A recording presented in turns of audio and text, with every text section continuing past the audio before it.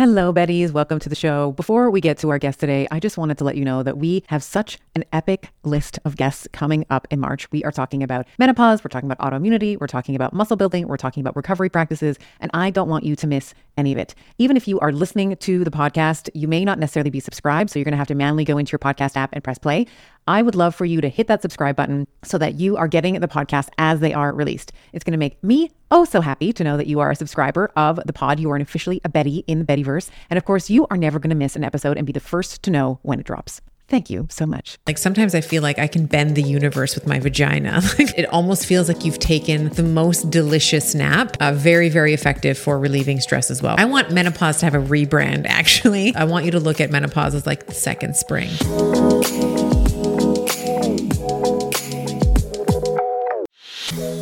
I am a huge fan of the BioOptimizer's Magnesium Breakthrough. It has 7 forms of magnesium, which is going to help to transform your stress and your performance and your recovery and your sleep to the next level. I'm often asked like, well, what are the types of magnesium we should be looking for? So there's magnesium chelate and citrate and bisglycinate and malate, sucrosomial, taurate, and orotate. They have various effects on the body. Bisglycinate, probably the most bioavailable and most absorbable. Malate, it's found naturally in fruits, helps with migraines, chronic pain, has been shown to help improve depression. Magnesium citrate helps with arterial stiffness, it helps with maintaining a healthy weight. Magnesium chelate's important for muscle building, recovery, and health. The list goes on and on. You're basically getting them all in one supplement. Each supplement itself is 500 milligrams of magnesium, which I feel is such a great dosage as a great baseline for most women. I have found a beautiful medium of actually cycling my magnesium. So I actually will take 1 or 2 of these. So I'm either getting 500 milligrams or up to a gram of magnesium, depending on where I am in my cycle. So head on over to biooptimizers.com/better and use code BETTER for 10% off of any order, but make sure that the Magnesium Breakthrough is in your cart. Don't be fooled by the frigid temperatures. Keeping hydrated in the wintertime is super important. In colder temperatures, we sweat more due to a higher metabolic demand of trying to maintain a core body temperature. We lose more fluids and electrolytes through our urine. We lose more water through respiration and just general breathing. And our skin dries out in the wintertime as well. We are a ski family, and over this winter, we have been using Elementi's chocolate medley. The chocolate chai is absolutely incredible with some boiling water, a splash of milk, and my kids love the chocolate mint with some hot water. This is our après-ski. We cozy up with Element hot after hours on our cross-country trails. Now, for a limited time, you too can get the Element chocolate medley and enjoy them hot, as I have been doing, with this exclusive insider bundle for you. When you buy 3 boxes of any flavor, it doesn't have to be the chocolate, it can be any of the flavors that they offer, you are going to get the 4th box free. If you head over to drinkelement.com/Dr. Estima, you'll see that exclusive offer at the bottom of the page. That's drinklmnt.com/DRESTIMA. And tell me which of the chocolate melody you love the best. Hello, Betties. I wanted to record this solo episode all on perimenopause because there are so many questions. I had recently put out a poll on Instagram asking, what would you like to know about perimenopause?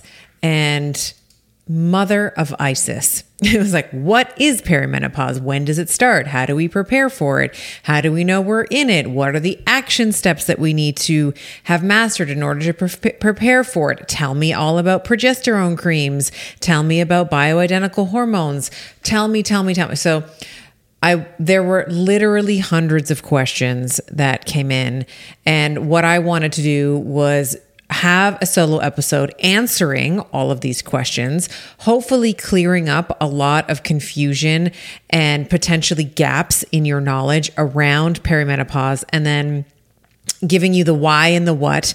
And then, of course, the clinician in me is also going to give you the how, right? So I want to give you some of the action items. That was a couple of questions that came in as well. It's like, hey, doc, love the science, but also tell us exactly what to do. So I'm also going to be including that in this episode as well. So let's start with what it is. Okay. So many of you had asked questions around stubborn weight gain, like what I'm doing now is, in my 40s, let's say, or my 50s is no longer working for me. I'm putting on weight through my belly. I'm putting on more weight than I ever have. And I'm literally doing the same thing. Or I'm experiencing brain fog or anxiety, hot flashes, emotional swings, libido changes. What are the supplements? What are the hormones that are affected? And how do I stop this? And let me tell you, I got you, girl. Okay. All of this is going to be answered today. So let's just start off with a couple of definitions. So perimenopause can feel, if you're not sort of prepared for it, it can feel like you're walking across, landmines, right? If you're not set up properly. So, I'm going to give you some definitions and then I'm going to give you some action items. So classically, a definition around perimenopause is, and again, this is kind of a loosey-goosey definition, but somewhere in your mid-30s. Okay, so I just have an arbitrary cutoff of at about 35, we start to see a noticeable and persistent change in our hormone levels. And namely, and primarily in our 30s and early 40s, it is a persistent decline in progesterone. So progesterone is the hormone that is produced in the second half of your menstrual cycle. It can only be released and produced after ovulation. And what we can start to run into in our 30s and in our 40s is a mismatch or an unbalance, let's say, or an imbalance, I should say, rather, between estrogen in the luteal phase of the cycle and progesterone in the luteal phase of the cycle. We want to think about progesterone and estrogen sort of as yin and yang, Thelma and Louise. Progesterone keeps estrogen in check. So we love estrogen, right? Estrogen is great. It's an anabolic hormone. It does a lot of wonderful things in the body, but we also sort of the golden rule of estrogen is use it and then lose it. We kind of don't want it to hang around. And one of the things that progesterone does, like a mother duck, in a way, is to down regulate estrogen, both from the on the receptor side and then the total amount of estrogen produced in the luteal phase of the cycle. So let's back it up a little bit and say, okay, well, that sounds great. So in my mid-30s, I get it. Progesterone starts to decline, but certainly as a clinician, you'll hear this. Any clinician that's worth their salt will tell you that there's a huge amount of bio-individuality, right? And variability between patients in terms of what constitutes normal for them.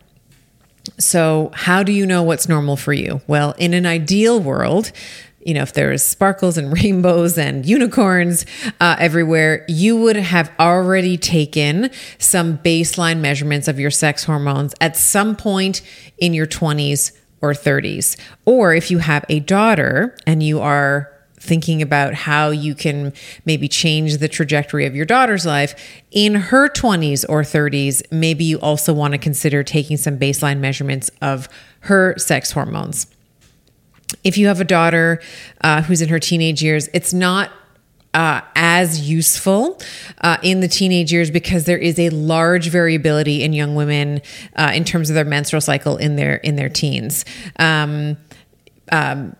If you or your daughter's menstrual cycle, even in her teens or your teens, are like clockwork, then potentially you can totally measure then. But for the most part, there is quite a bit of variability in our teenage years, particularly around like 16, 17, 18. We've talked about this on the podcast before, where a young woman in 16, 17, 18 starts to see some changes. Maybe she skips a couple of cycle, she doesn't ovulate, she doesn't have a period. And then, we've talked about why this is sort of a dangerous time where the birth control pill might be recommended to her as a medium to correct that, when really that is just part of her natural progression. In the same way that, when we are learning a new skill, right? Like we don't menstruate perfectly from the time that we start menstruating. Sometimes there's a little bit of variability. Sometimes there's a hormone surge around that 16, 17, 18-year-old kind of time. So I would say take some baseline measurements, 20s or 30s. And if you haven't done that, if you're like, oh man, like I'm 42 and I've never done that before, I've never even considered that, not to worry. The best time to have taken some baseline work is in your 20s and 30s, and the second best time to take it is right now. So you can, after listening to this show, you can either go to your primary healthcare provider. That might be a medical doctor, that might be a naturopathic doctor, that might be a functional medicine provider, and they can order some testing for you to take a look at your progesterone levels. And I would say the full complement of sex hormones. I would be looking at estrogens, I'd be looking at testosterones. I would also be doing a full thyroid panel as well. And what I'll do, I've created a lab PDF primarily for practitioners that I train, but I'll include that in the show notes for you. So there's I don't know how many pages it is. It's a lot of pages. It's, if you know me, I'm Little Miss Overprepared. So I've created a lab reference PDF where it goes through and teaches clinicians when they should be telling their patients to, for example, look at luteinizing hormone or follicular stimulating hormone. Like there's a certain time of the month that we want to be looking at that. Or if you're looking at thyroid hormone, for example, we don't want to be taking measurements of our thyroid in the afternoon. We want to be taking it ideally before 9 a.m. would be ideal, but some labs don't open until 9. So before 10 a.m. is sort of the cutoff that I give. So I will include that in the show notes for you. But this would be, so my preferred route is you have a baseline measurement 20s and 30s. If you don't, not to worry, you can take that this week if you'd like. And I'll also share with you, when I myself was in chiropractic school, and I was in my 20s during chiropractic school, if I took my baseline hormones then, I would have looked like a pile of garbage. I was, wasn't sleeping, wasn't exercising, obviously ironic because I'm in a health professional program and literally the most unhealthy that I have ever been. Not moving, not eating well, really at times feeling buried under the volume of work. So even maybe if you're going through a program like that, I know certainly a lot of professional programs, chiropractic school, naturopathy, medicine, lawyers. I mean, these are very intense programs. So if you or your daughter, let's say, is in one of those programs, not to worry. Wait until she's done. Maybe she takes a gap year and then you take the measurements then. So as we progress through our 40s, as I mentioned, we see progesterone starting to decline. We will also start to see estrogen levels more in our 40s start to go a little wonky as well. So sometimes it's a straight decline. More often than not, women will experience, we'll say, wilder vacillation. So, you'll have a surge of estrogen and then a drop of estrogen and then a surge of estrogen and a drop of estrogen. And that is where we can start to experience more classic symptoms like the hot flashes, like the sleep disturbances, like the sweating through our clothes overnight, etc. So I share that with you partly as here's what the clinical picture might look like, and certainly understanding that there's going to be some bio-individuality there, but also for you to not misinterpret your experience when you get there, right? So if you are somebody who let's say is experiencing a hot flash and you don't even know what it is. You're like, God, it was so hot. And like, now I'm so sweaty and what's happening. I don't want you to misinterpret your experience, and know that there are solutions that we are going to be outlining today that are going to help you. Okay, so symptoms of low progesterone, right? So let's give you the clinical picture so that you don't misunderstand or misinterpret your experience. So in our, I said mid 30s, kind of progressing to our, early 40s, and really until we reach menopause and beyond, we see this steady decline in progesterone. So what you may see, if you're someone who's trying to get pregnant, you may notice that you'll very much notice this if you're trying to get pregnant, difficulty getting or staying pregnant.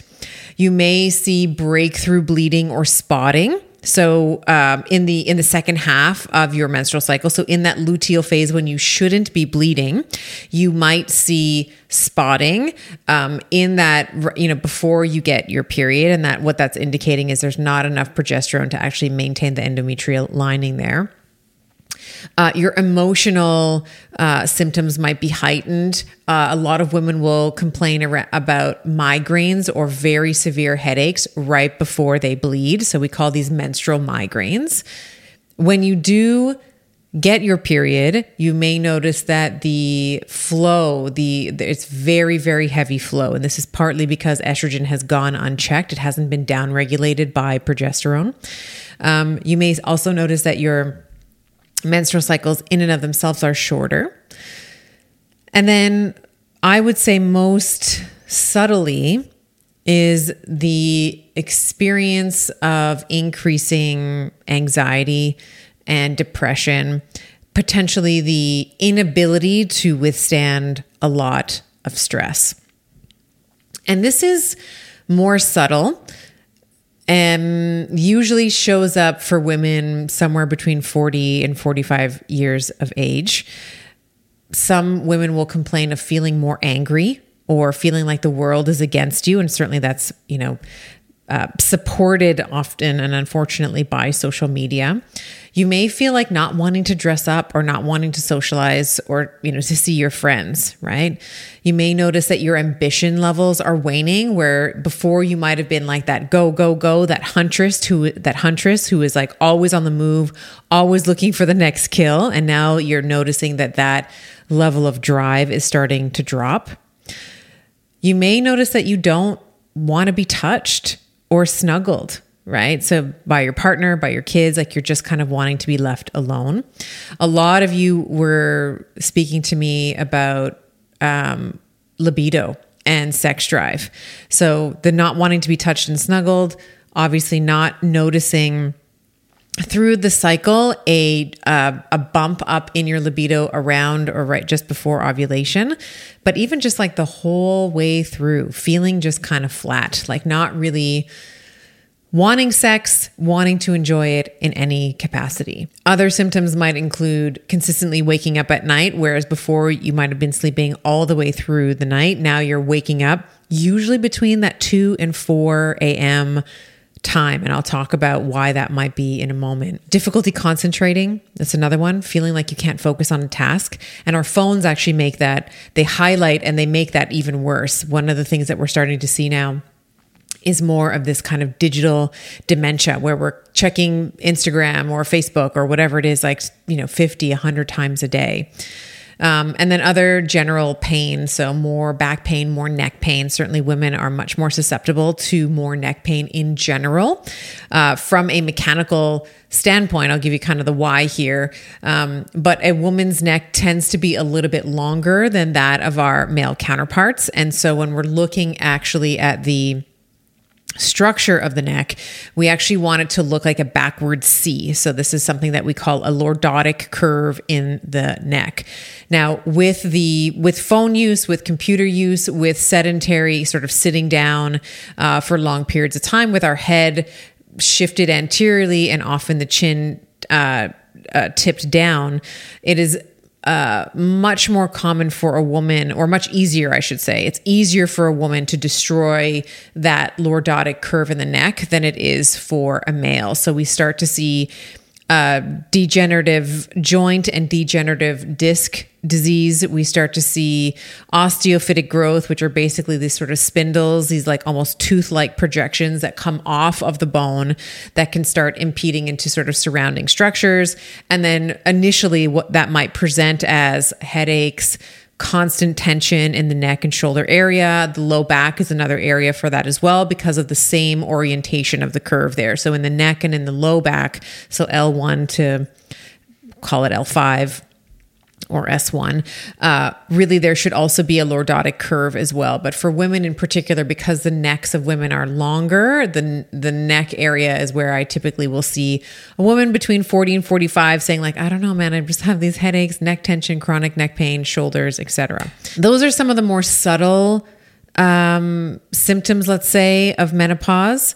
The other thing that I mentioned that I think is worth repeating and worth highlighting is that you feel like you used to be able to deal with an enormous amount of things, right? Like you could have the body, the business, the bank account, the boyfriend, like all the B's, right?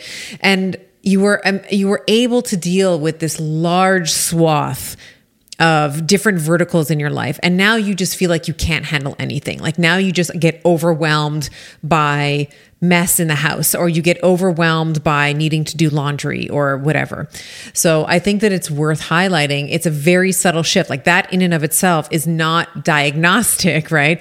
But just for you to sort of see some of the subtle ways that progesterone can, or a declining or waning progesterone levels can impact the way that we experience our day-to-day life. That might mean, your kids, you just can't handle the kids fighting, or you just, you are feeling more and more repulsed by your partner. So those are some of the classic, we'll say subtle symptoms of menopause, and I'll say perimenopause more accurately. One of the big questions was like, hey, what are the phases of perimenopause? Like, how do I know that I'm in it?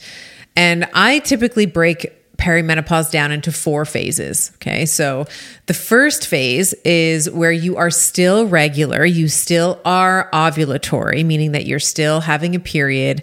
But what you're noticing is that the totality of the cycle, so the menstrual cycle now begins to shorten. So maybe you used to be like a 29 day girl, for 30 years, let's say.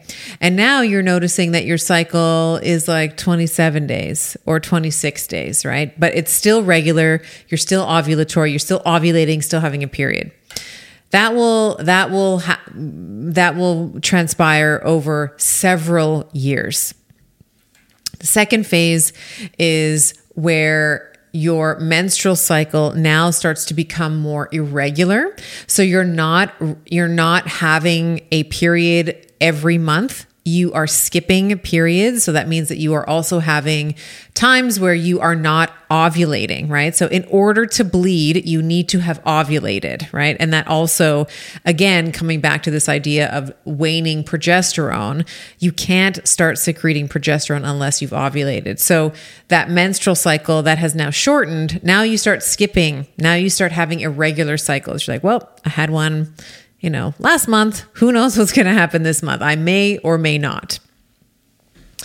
The third phase is now cycles are lasting much longer. So they can last as long as 60 days. You may be experiencing some of those symptoms that we've been talking about. So like the hot flashes, the sleeplessness, the general drop in libido. I didn't actually mention in terms of perimenopausal symptoms. I'll come back to this for a moment. With respect to libido, not only do we have a drop in desire for sex, but when we are engaging in sex, if we kind of get around to it, whether it may be with ourselves or with partners, is that we also may experience dryness, so vaginal dryness, poor lubrication with penetration. And so it can take a little bit longer, let's say, to warm up and to properly lubricate, especially if you're thinking about having penetrative sex. So just like a little kind of pro tip for you, that if you do have a regular sex life, or you are hoping to maintain a regular sex life, it is going to take you and your partner potentially a little longer foreplay, in terms of foreplay, before you kind of jump into, if there is penetrative sex on the menu, you may want to have more foreplay prior to that activity. Okay. And then, so we talked about the third phase. So menstrual cycles now lasting as long as 60 days. And then the fourth phase of perimenopause is like, you're just kind of in the waiting room. It's sort of like the menopausal waiting room, la salle d'attente, as they might say in French. So you're in the waiting room to see if that last period was your last. So you may be 4 months in, 5 months in, where you may have not had a period for 4 or 5, maybe 6 months. And this waiting room, if you will, is, it's frustrating because you only qualify for like the menopause diagnosis, let's say, if you've had 12 consecutive months without a period. So you may actually go 4 months and then get your period again, right? And then, and then you have to start again and you sort of have to wait. So this is the waiting room, the salle d'attente, the waiting room, the menopausal waiting room. So those are the 4 general phases of menopause. And we will, kind of slowly transition our way from 1 to 2 to 3 to 4, between the years of 35 and, on average 52, 53. Which is usually I think that the average onset of menopause for women is about 51 or 52. But obviously it's going to vary. We can, looking at if your mother, when she started bleeding and when her first period, when she first got her first period and then when she finished in menopause, can give you kind of a general idea, but her life and the, call it, toxicants and the environmental stressors were very different than the ones that we deal with today. We're actually seeing women earlier and earlier and earlier start their periods. So for me, gosh, I don't know exactly the year that I started. I want to say I was maybe 14, 13, something like that. And now we're seeing girls who are 8 and 9 starting to menstruate, which I think is too young, but there are that's a multifactorial, sort of a separate conversation in terms of why that might be happening. Okay, so hopefully that is a definition, what it is, when it starts, how do we know we're in it, what are the subtle and not so subtle signs of perimenopause. Let's talk about some action items. There was one particular woman on my feed that was like, I love all your science, but just tell me what to do. Like, give me the how. So I'm going to give you the how and the now. So there are a couple of ways that I want to approach this. The first is probably the most important, and it's the one that everyone's going to hate. And I say that with love, because if you are someone who is trying to tackle perimenopause, you are trying to understand it, it is very likely that we may be looking, and this was sort of evidenced by the questions that I had. It was like, tell me the one supplement. And let me tell you, we're going to go on a supplement geeky magic carpet ride today. Like, I have some really great supplements that I want to talk to you about. But if you're looking only for supplementation, you're missing the point. Okay. So supplementation is important. Not saying that we're not going to supplement. However, we want to be thinking first and foremost, above all else, above all supplements, above all exercise regimes, above all nutrition, you want to be thinking about stress management. I know. It's like, oh God, I have to think about stress. Just tell me the supplement. That's way easier, right?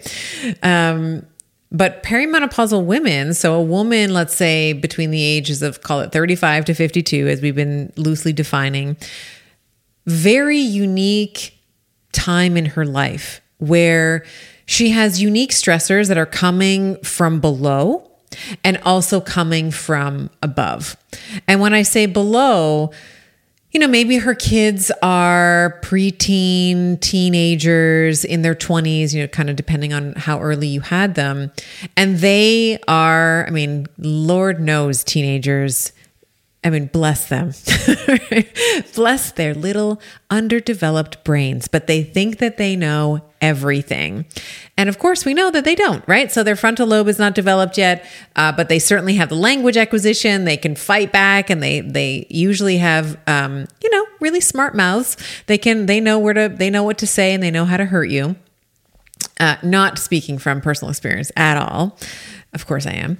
But yeah, perimenopausal women, when we're thinking about stressors from below, our kids can be, as much as we love them, this point, their transition into, their teenage years and into their young adult requires them to kind of separate from us and to, in some cases, rebel. And when we talk about rebellion, like really rebel. So I think for women, at least seems to be consistent with a lot of the women that I talk to, that there's almost a grieving that happens, right? It's like our babies are no longer babies anymore. We have to, we might find ourselves looking at baby photos or reminiscing. And I think that, Jennifer Kolari, who I've had on the show twice, I had her on a couple of years ago, but she's a fabulous resource for how to continue connecting with your teens. Actually, one of our episodes was just on how to connect with your teens. So we'll make sure that link, that episode's in the show notes. But there's a grieving that has to happen where we are seeing our babies, that we birthed, that were completely helpless and 100% dependent on us for their survival. Now being able to go out with their friends and drive a car, and maybe they're eligible to vote, and all of these different things. And then maybe they've fallen into some trouble. Maybe they're having challenges with school, and God knows COVID didn't help with that. Thank you, government. Thank you, COVID. Thank you, lab leak, all the things, right?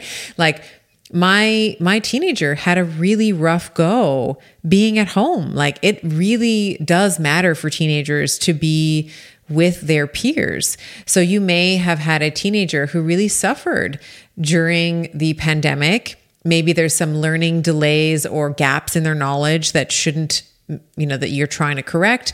Maybe they've fallen in with the wrong crowd. Like, there's so many different permutations, but the point is that we have these stressors from our children.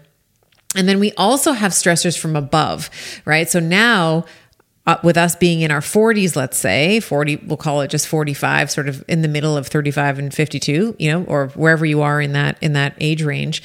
Now we're starting to see our parents run into, or primary caregivers run into health issues as a function of aging, right? So we may see more dementia. We may see diseases that we need to help support them with, or maybe we are ourselves becoming their primary caregivers. And so now we have this added stress. We have our teenagers, or, not pseudo teenagers. What's the word there? Preteens. We have the preteens, the teenagers, maybe the early 20, like young adults, who are putting, or there's an increased demand there. And then there's an increased demand from above with our parents. So this is very unique, because this is, at no other time in our life was this ever really the case. When we first had our children, hopefully your parents were a little younger. They didn't need as much attention, didn't need as much assistance maybe that they do now. And so where we used to be able to deal with all of these different messes, we'll say, chaos, entropy, now we have this coupled with the hormonal changes that I was just describing, with the decrease in progesterone and the decrease in ambition, decrease in drive, decrease in libido, decrease in all of these things that actually help us feel relaxed. Progesterone is now waning. And now we just find ourselves unable to deal with the demands of the current stage of our life. So, highly recommended here as an action item for you to figure out what are some of the stress relieving practices that you can engage in every single day. Every damn day, Betty, okay? To help you feel centered in your body, but also something that is going to augment your resilience to stress that inevitably is coming at you that day, right? So just assume that there's going to be some demand from your kid, from your parent, from work, from partner, from whatever.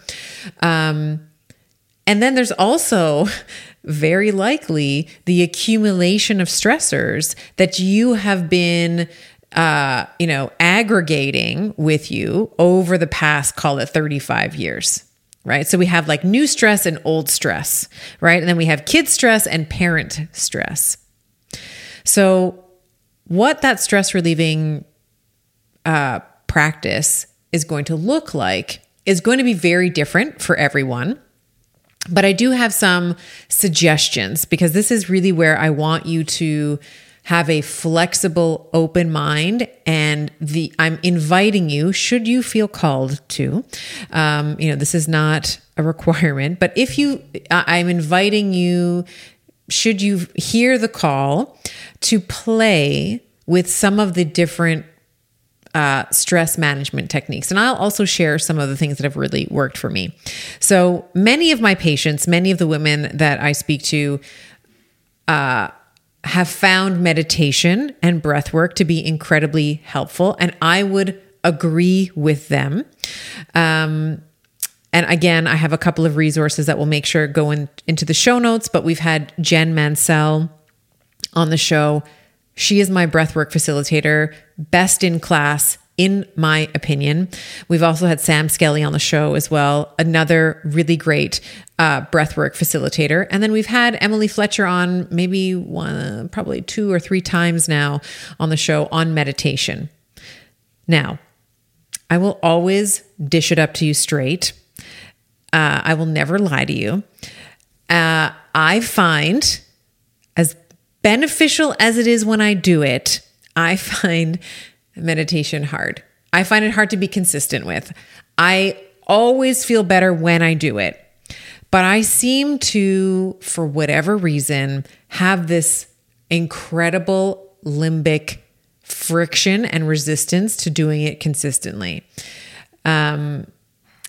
I can't explain to you why. It just is what it is. So every time I think about doing meditation, there's this little voice in my head that's like, oh, you don't really need that. You don't really need to do that. And so I do meditation, but I don't do it as often as I should to be getting rid of the old stress, let's say, that I've accumulated in my life, as well as the current demands that I have as a 45-year-old woman. Now, I will say breath work, this is a different story. This is the heavyweight champ for me. I find it very helpful. Again, I do have that limbic resistance, and this is just like the death of my ego. Basically, that's what it is, right? Like my ego is like, no, but when you're stressed out, that's your competitive advantage. You like to be stressed. You want to be stressed, right? So I understand that is what's happening, but I seem to be able to get to my breathwork practice more consistently than I do my meditation. Sorry, Emily. But it just is what it is. And breathwork is interesting because I never know what kind of session I'm going to have. I don't know if any of you, hopefully this is not just me, but sometimes I feel like I meet my sadness, right? So when I do breathwork, it's like, there's my sad inner person. Like there's my sad, inner girl who's just crying and asking and begging for my attention. And then I just cry the whole time. That happens a lot, where as I'm releasing, I am crying, and there's a lot of sadness that I am metabolizing. And then other times, God, I mean, it's like a sexual experience, and I feel, I've said this sort of privately to some of my women in my mastermind. Like sometimes I feel like I can bend the universe with my vagina, like when I have these breathwork experiences. So I highly, highly recommend it. But just know that it's kind of like, if any of you've ever tried, let's say, psychedelics, it's kind of like mushrooms, where it's sort of like it brings up what you need to be brought up at the time. So a lot of my work is softening to, or surrendering, maybe is a better word, to whatever is. I am incredibly bullish on sauna as a therapy for recovery, heart health, and overall aging well. I personally decided on an infrared sauna from Sunlighten because of the range of far wavelengths and near infrared wavelengths that it offers. Saunas help with detoxification and rejuvenation to rid your body of toxins. It helps with heart health by improving circulation, reducing blood pressure, and helping keep the arteries supple. It helps with muscle recovery by easing the tension and soreness to recover faster. And of course, stress reduction. With the warmth and the relaxation of sitting in a sauna, it's crucial for hormonal balance and achieving a state of well-being necessary for a strong physique and a strong mind. If you visit sunlighten.com/better and use code BETTER to get a discount. That is Sunlighten, sunlighten.com/BETTER and use code BETTER at checkout. So meditation, breath work, there's also, I've tried and I still recommend CBT, so cognitive behavioral therapy, talk therapy for some people might work. Didn't work for me. I actually overwhelmed my therapists. How's that for a zinger? But my therapists were like overwhelmed by me. So CBT just didn't happen to be the vehicle for me, but that's not to say that it's not effective. Of course it can, and you should definitely try it to see if that is something that is useful and say palatable to your own healing. I don't talk about it a ton because I feel like in a way it's not as useful, but I grew up in an environment, let's say in a household that was very psychologically stressful, very physically stressful for me. And it's had, say, long lasting effects that I am still unraveling, but long lasting effects on my ability to trust, my faith in humanity, my ability to open up and be myself. I am really leaning into that now, just saying what I mean, meaning what I say, and not hiding my opinion anymore. And in order for me to get to the place where I am now, one of the other modalities that has been useful for me, double underline, highlight for me, I'm not recommending it for everyone, is the use of psychedelic therapy. Again, we've had psychedelic therapists on the show. Kelly Ramsden was on the show. We'll make sure that we link out to our conversation. Jason Peral, I also had a fabulous conversation with Jason on psychedelics. And the way that it wasn't just like, hey, we're going to do some Molly and dance. It was, it was in a therapist's office, 2 sitters in the same way that they are, structuring with the MAPS protocol. So set an intention, did a lot of integration work afterwards.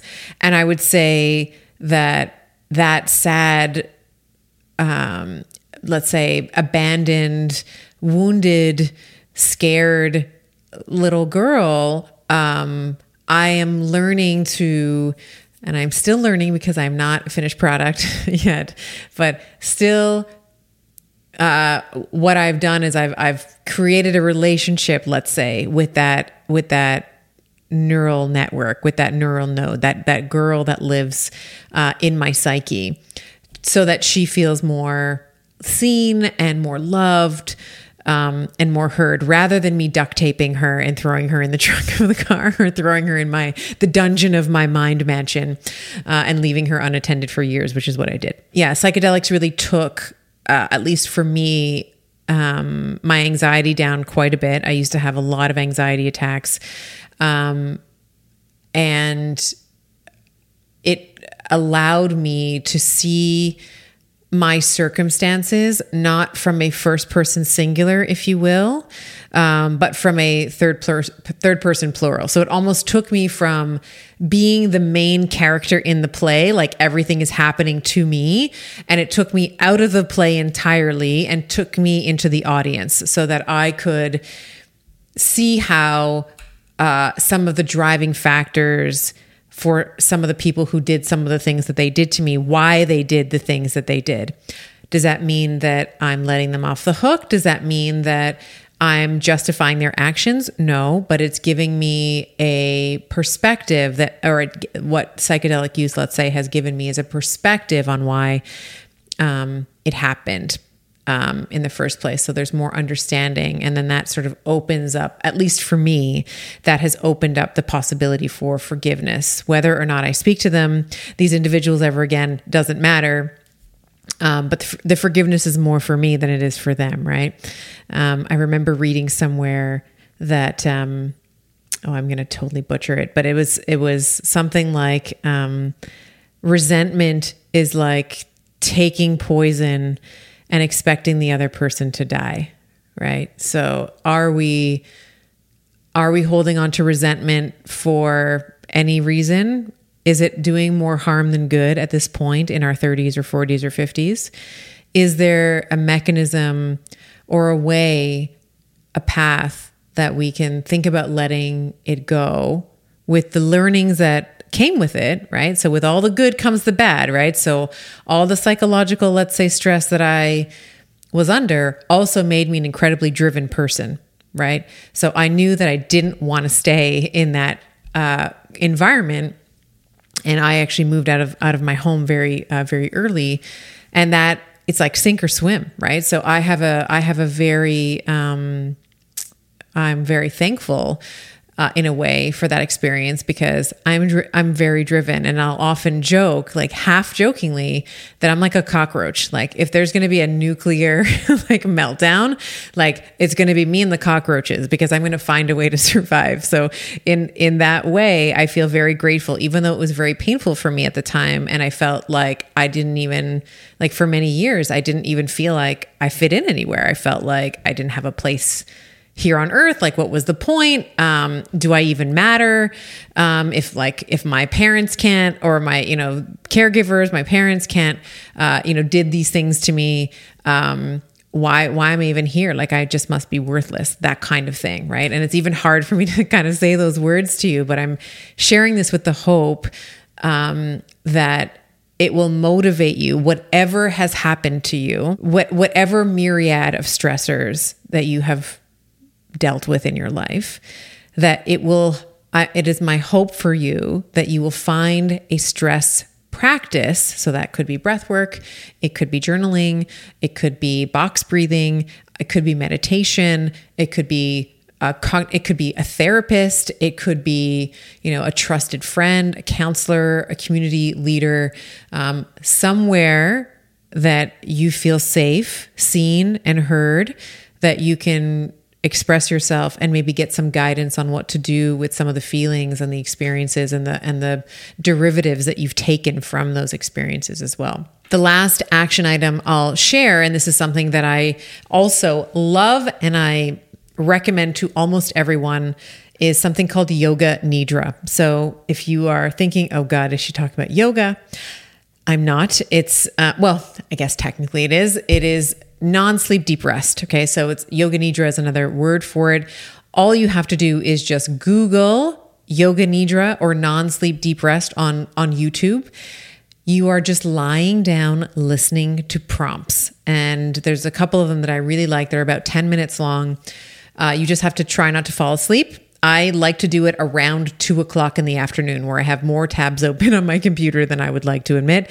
And I'm just I find myself aimlessly switching between all the tabs. Yoga Nidra is free if you have access to internet or a phone. If you're listening to this podcast, you have access to YouTube, I'm assuming. And very, very, very effective. So this is also getting rid of old stress. It feels like it almost feels like you've taken the most delicious nap, and very, very effective for relieving stress as well. So that is kind of the first pillar, right? Nothing else matters. And I mean this. I mean, I'm going to give you nutrition stuff. I'm going to give you exercise stuff. I'm going to give you supplement stuff. I'm going to give you all the juicy stuff, but I hope that you will heed my, not warning, but my advice that if you don't manage your stress, it really doesn't matter. Everything after this point in the podcast, you can certainly make improvements in body composition. You can certainly make improvements in, strength gains and all the things. But if you are living in a body that you hate, or you are just hating your life, there's really no point in talking about longevity. There's really no point in talking about optimizing health span if you hate the life you're living or you are stuck in the past.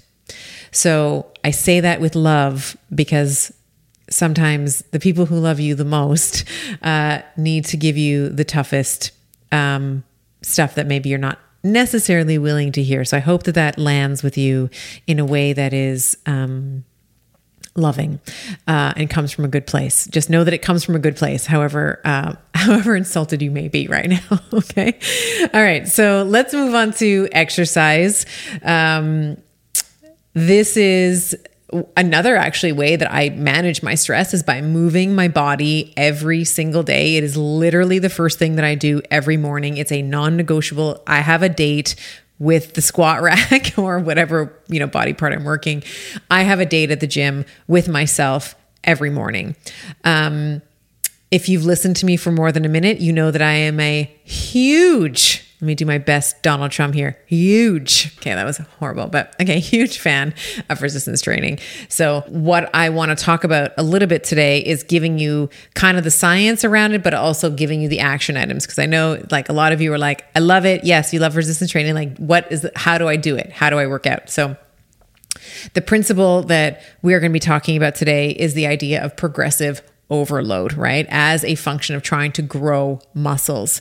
So as a perimenopausal woman, your goal from a movement program perspective is going to be to try and maintain at a bare minimum, MVP, right? Minimum viable product. The MVP here is that you are maintaining muscle mass, right? Lean body mass, which includes muscle and bone mass and organ mass as well.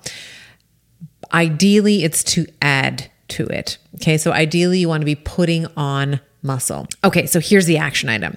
So if possible, you're going to find a trainer.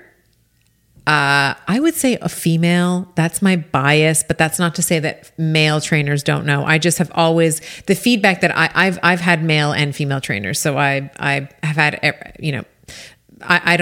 I don't discriminate based on that, but I've had a lot of feedback from women who have said to me, let's say we're training with a guy and then the guy put them on some like 1,200 calorie, program, didn't consider their menstrual cycle in any way. And it seems like more females, now I could be wrong here, this is a total generalization, but it seems like more female trainers do take that into account.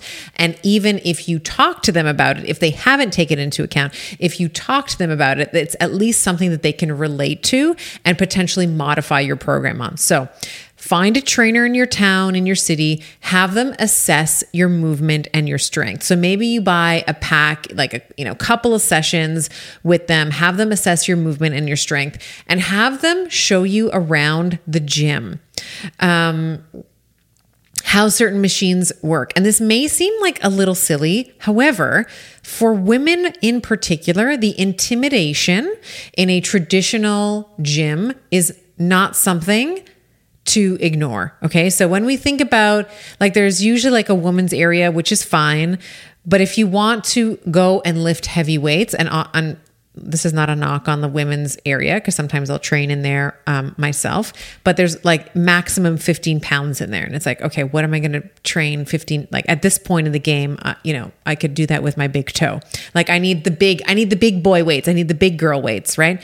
So going into, let's say, the area where the barbells are, where the free weights are, can be very, very, very intimidating. So I don't want you to underestimate that. So if you have a trainer kind of walk you through, you're going to kind of get a sense of like where everything is, which is one thing, right? And then in the, in that sort of what can be a more male dominated area, you'll kind of learn where all the things are. You can set out a flow for yourself.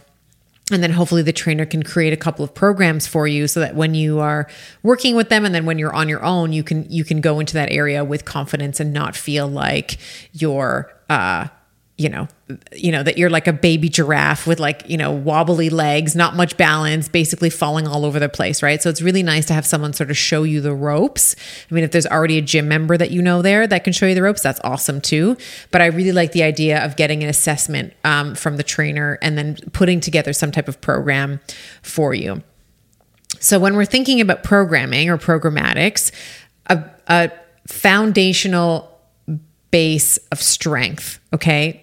So these are kind of the low-hanging fruit for some of those newbie gains, which is all to say that when you are first starting to weight train, someone who, let's say, is weight training alongside me, let's say, is going to make faster gains than I am in the same amount of time because there's going to be a much more rapid turnover of muscle cells in the newbie than, let's say, someone like me who's been lifting for forever.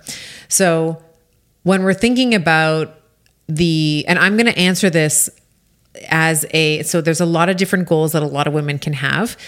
I'm going to answer this kind of on par with what my goals are and what I see most of, like the majority of women that I work with, they're looking to create more of an hourglass figure. So kind of like a widening, let's say, of the top, a coming in or a slimming of the hips, and then like a flare, coming in at the waist and then a flare at the hips. So in order to do that, we want to be thinking about developing strength in the legs. So primarily in the glutes, right? So we want to be growing the booty, hamstrings and quads. We want a beautiful plump hamstring in the back that you can kind of sink your teeth into. And then from the front, we want more of a quad sweep. So in that sort of flare, the vastus lateralis, which is the outer part, let's say, of the quadricep, we want to develop the vastus lateralis. There's a couple other muscles, sartorius and what have you, that are going to also contribute to that sort of flare. And then in the upper body, we want to be thinking about capping out the shoulders. So developing the front delts, the medial delt, the posterior delt, and then developing the latissimus dorsi, or usually called the lats. And then just the back in general. And I'll just, again, pulling from my chiropractic background, because we are seated, this is also a functional approach to developing a better body and better body composition as well. Because when we are thinking about the back and focusing in on, like, I actually don't do a lot of chest work. And the reason for that is I sit at a desk. I'm sitting here recording this for you right now. As I was preparing what I was going to be talking about today, I sat at a desk, I had a Google Doc open, etc. So I'm already sitting in kind of a shortened pec position, right? So I do have ergonomic chairs and stuff that I try to, lean back in and what have you, but I'm bent over. I'm the pecs are short. The internal rotation of that shoulder can kind of creep in, creating sort of a longer and weaker back. So as a general rule, if you do want to be working your chest, I typically will work the back like 3 times as often as I do the chest. And in my case, I don't even work the chest at all. Like I do, if I'm doing, let's say, an incline dumbbell press, where I'm trying to hit the front lats, like sure, you're going to get some chest, like you're always going to get some, but it's not a chest specific program. So legs, we want to work glutes, hams, quads, and then upper body, we want to be working on shoulders and back, right? So like thinking about like flaring, think about your lats as your angel wings. We want to be able to flare the angel wings. And then think about like the shoulders as like the bread bun, right? We want to have like a nice defined lateral protrusion or coronal plane protrusion of the deltoid muscle. And so when you're thinking about, so now we have the muscles. So now we want to think about the order in which we want to work them. As a general rule, compound movements to start, meaning multi-joint movements. So a multi-joint movement in the lower body would be a squat, it would be a lunge, it would be a hip thruster. In the upper body, it would be a pull-up, it would be a barbell row, it would be a one-armed row, it would be those would be some examples. So you're moving like some of the big muscles in the body, and you're using the shoulder and the elbow, let's say, in the upper body in order to facilitate that. And in the lower body, obviously, is going to be the knees and the hips, and then the ankles as well. So we start with multi-joints, and then we'll move as the workout progresses into more of a single joint exercise. So in the lower body, that might mean a hamstring curl machine. It might mean a quadricep, like a knee extension machine. In the upper body, we could be doing the shoulders. Like it could be like even though technically, we'll just count the deltoids as like a single joint, even though there's a couple of joints that are working. But single joint movement, I mean the scapula is rotating and moving as well. But we'll just for simplicity, we'll call the deltoids like a single joint movement. So you might do like your lateral raises, let's say, towards the end of a program versus starting off with them, or a frontal raise, let's say, at the end of the program versus starting off with them.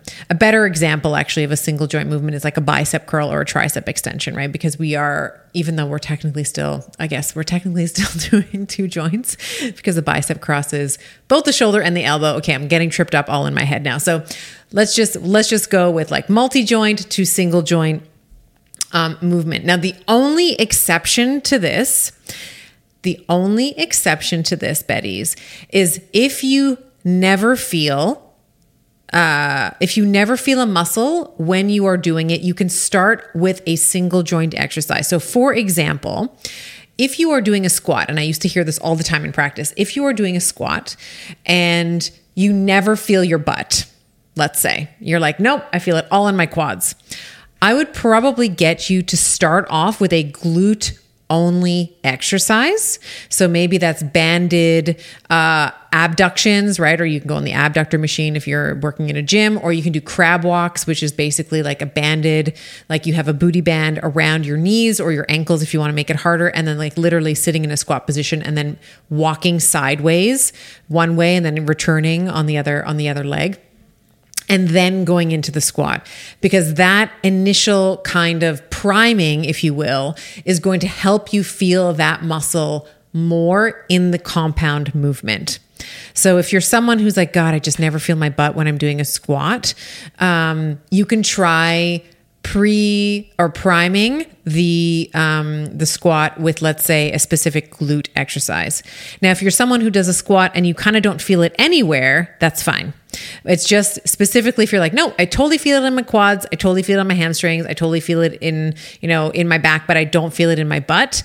That's where we want to sort of do that single joint movement.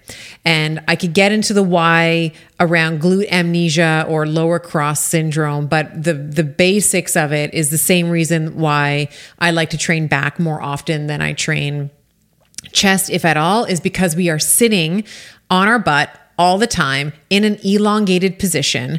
So if you are a chiropractor, you may know, or if you're a clinician who is interested in body work, you may know of dynamic neuromuscular stabilization, or DNS, or you may have heard the term lower cross syndrome. This is really describing the compensatory mechanisms, let's say, in the low back and at the knee joint, because our glutes are not activating, right? So this is a very, very, very common thing to have glutes that don't activate in the way that they should, because we sit on them. And if you are in perimenopause, you have been probably sitting on your asset, pun intended, wah wah. You've been probably sitting for 20 years, right? So and your glutes will turn off. Your glutes are not, it's like kind of use it or lose it, right? If your glutes are not being used, you're going to downregulate the neuromuscular connection there. So it's going to be harder for you to kind of have that mind muscle connection to the glute specifically. So that's kind of how you might think about structuring it, right? So I've given you the muscles, I've given you the order, a little bit of an exception. I'll give you a concrete example. Currently, my current split is a little more volume than I'm doing a 6-day split. I normally am really happy with a 4 or 5, but I am just really wanting to grow my shoulders even more right now. So right now I have 3 lower body days and 3 upper body days. So the lower body days I split into like the first lower body day is more of a quad focus. Now I will say that I'm doing, let's say on my quad day, I'm doing like goblet squats, like elevated heel goblet squats, which are supposed to activate the quad more, and they do, but that's not to say that I'm not using my butt and my hamstring. So I still am using other muscles, but I am focusing more on the quads. So day 1 is going to be like more of a quad focus day. Day 2 for the lower body is going to be like more of a hamstring and glute day. And then day 3 is just glutes. So I just have a monster glute day, usually on a Sunday when I have more time to just do my butt. Okay. And then the 3 upper body days are 2 shoulders and 1 back. So, and then with every upper body day, I'm always doing pull-ups because I'm really, really, really trying to do 10. I really, really, really want to do 10 in a row. And I just have not been able to kind of punch past 7. Like I have 7 and then I'm just done. So trying to increase my, my capacity for pull-ups. So I have 3 uppers, 3 lowers.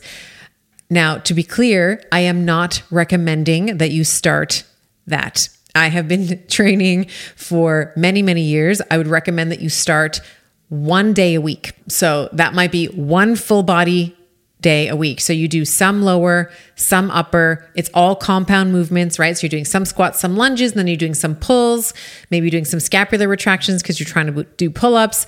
And then you move into more of the like the single joint movements, like you get to the hamstring curl machine, or maybe you do the quad extension machine, maybe you do the abductor machine, etc. And then I also say currently for me, because people always ask, okay, so that's your resistance training. What about cardio? Currently, cardio is just like how many steps I have in a day. So I don't have like a specified cardio day. Like I don't have, when I'm my day off, so I train 6 days, I have 1 day off. I'll make sure that I walk a lot on that day. I may, if I have energy, go to the gym and like do the step mill, but that's sort of really inconsistent. I'm trying to clock somewhere between 6 to 8,000 steps is sort of my target that I have for myself. And I usually, when I am walking, it is happening after dinner. It's usually with the kids. Maybe sometimes it's a family bike ride, which is so annoying because my Oura Ring does not know how to count my bike. So it's almost like I didn't even do it. But my activity, let's say, is what you might call low intensity steady state, or LISS for short. I'll also take my son. Sometimes I'll do like mummy sunny dates where I'll just take one of my sons out, and we'll either go for a run, we'll play soccer together. I'm planning on taking, just to kind of wrap up the snow season here in Ontario, just taking him on a cross country. Like I'm going to take my my older son, just me and him. We're going to go cross country skiing, which I'm really excited about. And they would absolutely kill me if they knew I was telling you about our mummy sunny dates. So I am just trusting that you're going to keep it on the DL for me there as well. Okay, so that's exercise, right? So now we've talked about stress management for perimenopause and exercise. Actually, let me say one more thing about progressive overload. Progressive overload, when I said it in the beginning, the idea is that we want to be putting on muscle mass. Like ideally, that's what we want to be doing.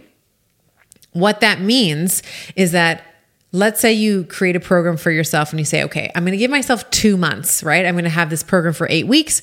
I'm going to do call it 2 to 3 days a week of training. By the end of the 8 weeks, the amount of weight that you are squatting, pressing, pulling, lunging should have increased. That's progressive overload. So if you start off with 15s, let's say, by the end of the 8 weeks, hopefully you've progressed to 17.5s, let's say, or even more. So that's one way that you can increase muscle. The other way that you can increase is through volume, which is one of the strategies that I'm doing right now, which with that 6th day of training. So you can add on volume, so you can have another training day. You can do more reps if you feel like you have it. You can do more sets if you feel like you have it as well. So lots of options. You just have to get your hands dirty and play, right? So this is another area for you to explore what works for you. And this would be, in addition to the stress management, the most important thing that you can be doing, putting on muscle, because that is going to help your resilience, right? So it's going to help with literally it's called resistance training. So you are training your resistance. So it's helping with your resilience.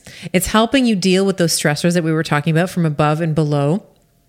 It's growing your muscles. It's growing your brain. It's augmenting and helping your immune system function like a goddess. It's going to help you sleep better. Resistance training has also been shown to help with that progesterone and estrogen balance. So if you are in phase 1 or phase 2 of perimenopause, like we were talking about before, and the maybe you're running estrogen dominant where you don't have enough progesterone, weight training tends to help with that as well. All right. So we are at nutrition now. We have been talking about actionable items for stress management and exercise. Now, nutrition is one of those things that is going to vary wildly, like a mother, okay, from person to person. So I would recommend, as a starting place, if you haven't already read my book, The Betty Body, we'll link it in the show notes, start there. Especially if you were looking for weight loss and rapid weight loss, starting off with some of the protocols that I outlined there for nutrition are going to help with that.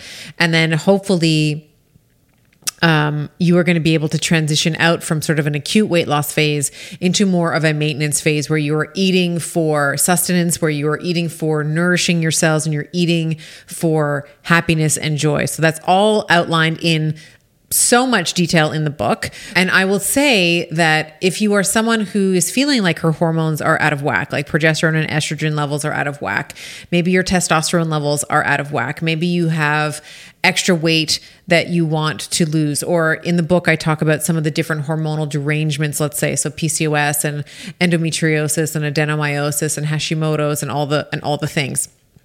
There is going to be call it therapeutic intervention. There's going to be a diet that you follow when you are metabolically or hormonally ill. And then there's going to be the diet that you follow for the long term. Okay. So in the beginning, let's say, so I often get this question, like, are fruits bad? Like, can I have fruits? And it's like, okay, well, if you have blood glucose regulation issues, maybe you should restrict your fruits for a time.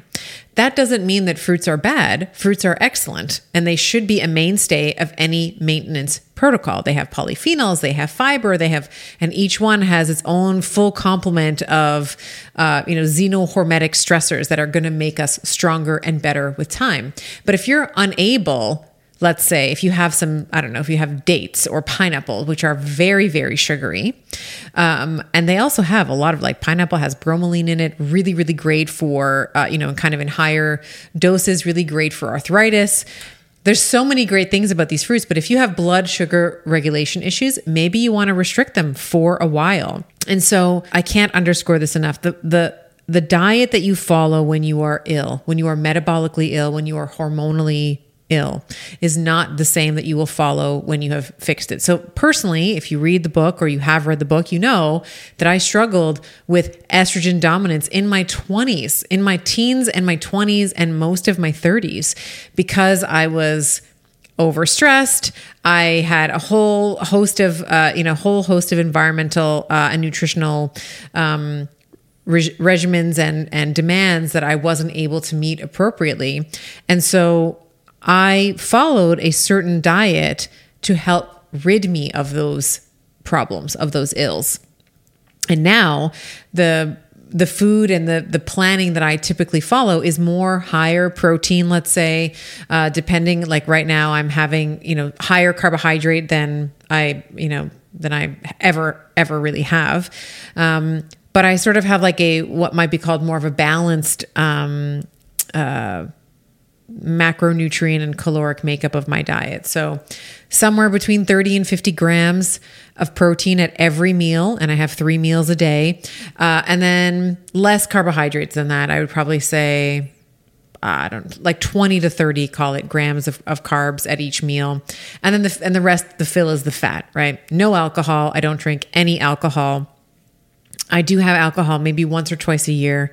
at Christmas, we have a beautiful bottle of red that I really like, and I'll have a glass or two, and then maybe Thanksgiving. But Christmas is when I'm like, yep, I'm having the cheesecake, I'm having the lasagna, I'm having the whatever, and I don't care, and I'm having my wine. But the rest of the year, I have no alcohol. When my hormones were an absolute gong show, okay, so teens and 20s, and then I became pregnant in my early 30s, becoming a mother, being sleep deprived, worrying about my career, et cetera, et cetera. My diet was much more of a female supportive or female centric ketogenic diet to bring down inflammation, to help with water retention, to help with that estrogen progesterone balance. So check out the book if you haven't. We'll have a link in the show notes. But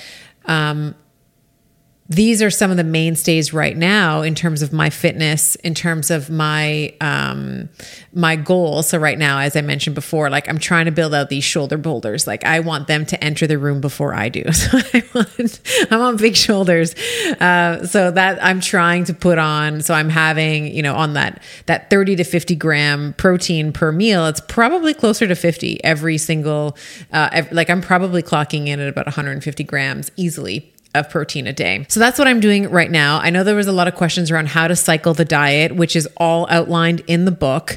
If you are someone who is perimenopausal, let's say, and you're like, God, but I don't know when my period's coming. Like, I don't know where I am in my cycle, then don't cycle, right? So then what you might think about doing is follow that female-centric ketogenic style diet for a month or 2 or 3, depending on how much weight you have to lose and depending on some of the subjective and objective measurements that may change. So like your hip measurement, waist measurement, how you're digesting things, how you're sleeping, what your libido's like, what your energy's like, how your genes are fitting, like all these sort of non-scale victories, and the scale as well. I don't like the scale too much because it can be a little bit of a mind F, right? But I would say looking at the scale directionally, if you can weigh yourself, I don't like you really weighing yourself as a woman any more than twice a month.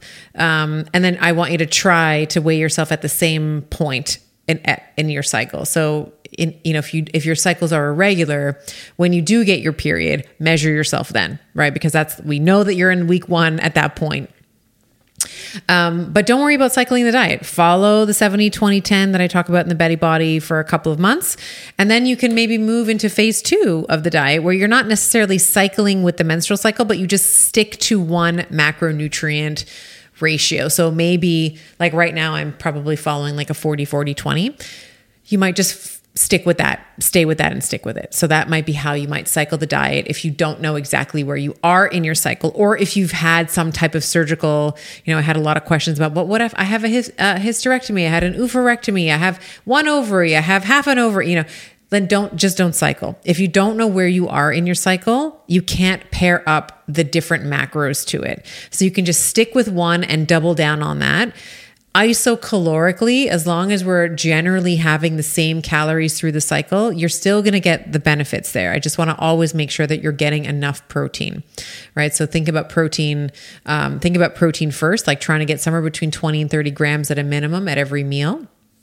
And then if you're like me and you're trying to put on muscle, your shoulders are trying to walk into the room before you do, then you may think about upping that. And there seems to be kind of a ceiling for muscle growth from protein. It seems like if you've listened to my conversation with Alan Aragon, I think we were talking about a ceiling of 50 grams. It seems that there's like some diminishing return. So if you have 60 grams or 70 grams or 80 grams of protein, you're not going to get this linear increase in muscle protein synthesis. It does seem to peter off at about 50 grams of protein. So 30 to 50 grams is kind of my range right now. And I will I'll put the link in the show notes, but everyone's like, okay, so how do you get that much protein? I do it through whey protein powder. Okay. So you have to get in touch with your inner protein powder girl. Okay. And I put like 1 or 2 scoops in each of the scoops is like 25-ish grams of protein. So 2 scoops is like 50 right there. So get in touch with your inner whey protein.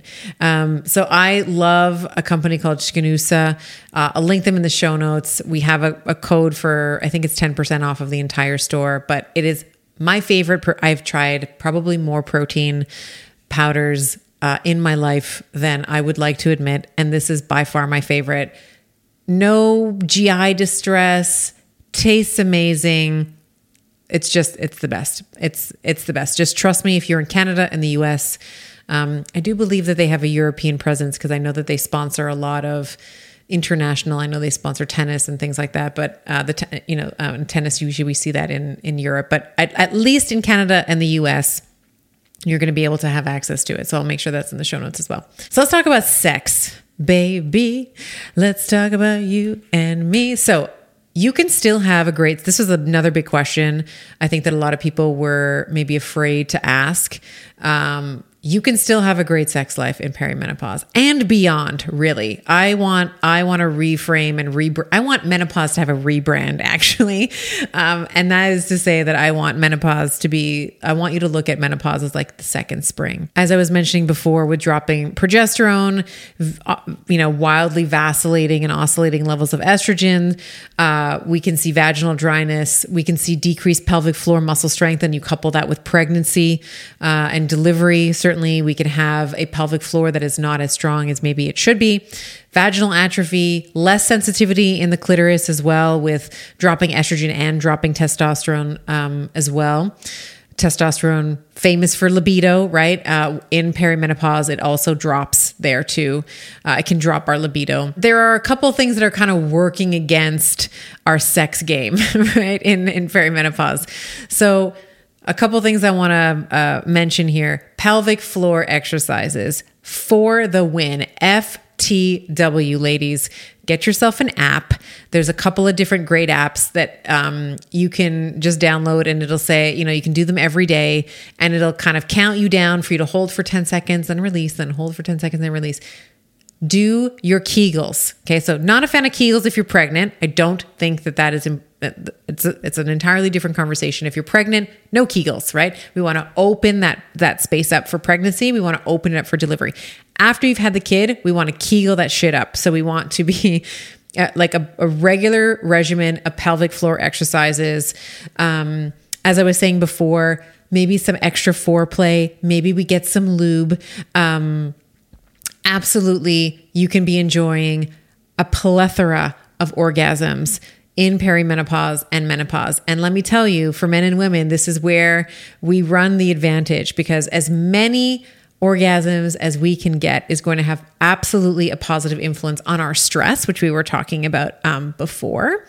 But it's also going to, there's so many things, but like it lights up the brain like a mother effing Christmas tree. Okay. So it helps with all the vitals, lowers blood pressure, lowers heart rate, increases blood saturation, increases or lowers respiratory rate overall. Certainly while you're kind of climaxing, all of those things are changed, but after the orgasm, on the way down, all of your vitals improve and your brain lights up like a Christmas tree. Okay. Motor cortex is awake. Frontal cortex is awake. Everything is awake and functioning and firing.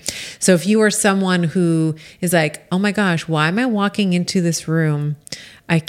Where did I put my keys, or where did I put my phone, or whatever?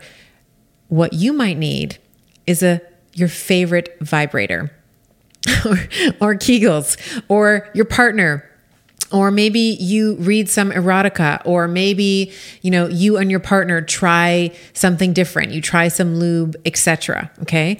I would also say for your sex life, and this is again said with love, cut out the alcohol. Cut out the alcohol.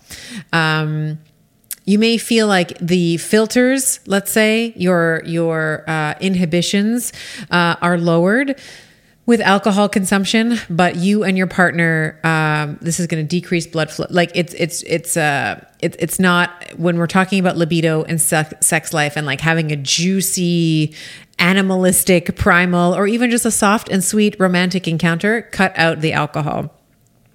Trust me, you'll thank me later. So we have been talking now. I'm looking at the time that we've been recording. We're moving up on to about an hour and a half. I still have to talk about all the supplements, and then I want to get into hormone replacement therapy. So I feel like this is a really good place for me to pause.